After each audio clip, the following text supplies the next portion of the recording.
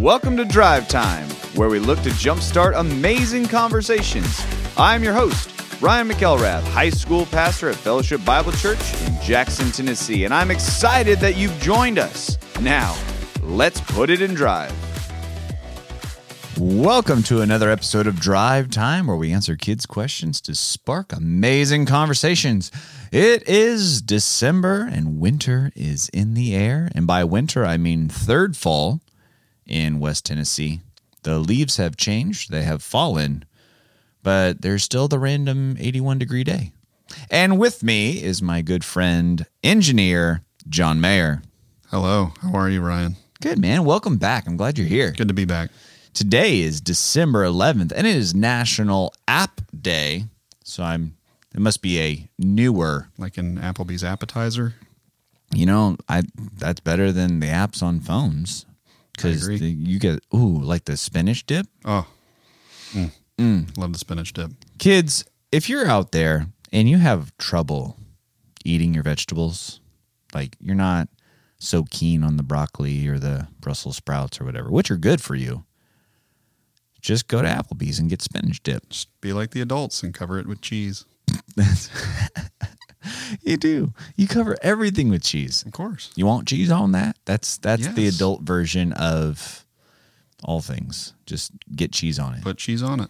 Hey, the new iPhone's coming out. Just put cheese on it. Put cheese on it. Make it that much better. Absolutely. It would fly off the shelves a lot quicker if they would just give a block of cheese away with the new iPhone. Anyway, do you have a favorite app that actually goes on your phone since it's National App Day? I've been learning German, so Okay. I've really been enjoying Duolingo. I've got a 57-day streak going right now. All right. Yeah. I like that. It's fun. Now, my favorite app on my phone is ESPN, obviously, so I can look and see how my team has lost. Yeah, see, I'm an athlete, not an athlete. Well, my team, they're not athletes either, hence the losing quite frequently. But it's okay, because you're a fan no matter what. Well, it is December, and our fun fact for the day is, did you know, John, that the mermaid documentary that was made in 2013 by Animal Planet, it fooled so many people that the U.S. government had to issue a statement?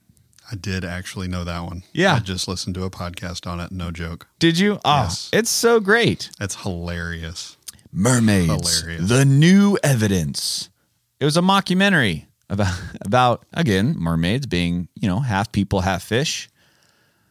I guess there's just so many people out there that desperately want mermaids to exist from their childhood, Peter Pan type of thing, that they were like, yes, absolutely, I'm on board. It'd be a cool world to live in. I wish we did. Mermaids would be cool. But again, like when I was a kid, mermaids from Peter Pan, nice. I mean, they were a little mean to Wendy, but nice. Like mermaids from the other Pirates of the Caribbean movie. Terrifying. Yeah, scary. Why do we have to do that? Did you see the mermaids from the mockumentary? I have not seen the mockumentary. Terrifying. I actually don't want to watch the mockumentary for fear that I would believe in them, and then I'd have to read that Good call. statement. Yeah. So, hey, by the way, the U.S. government says that there is no evidence of aquatic humanoids that have ever been found. Okay. So that's unfortunate, but that's okay. Sad. So humans on land, fish in the sea. All right. Moving on to the best part of this podcast, and that is the question of the day. The question of the day is, what is a missionary? And this question comes to us anonymously.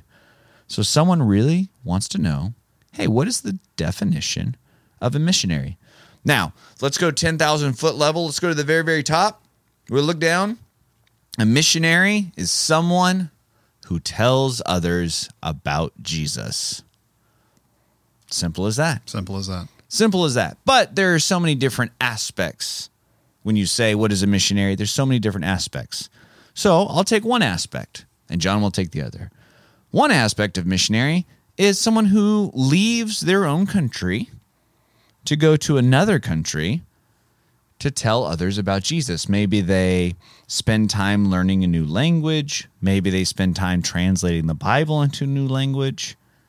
Maybe they adapt to the culture, work with other churches in different countries, and they're bringing the gospel to places that may not have heard about Jesus Christ ever, or they're so embedded in another religion that they have not heard the truth of Jesus Christ or the gospel message. So that's one aspect of missionary, when you go out to another country. What's the other one?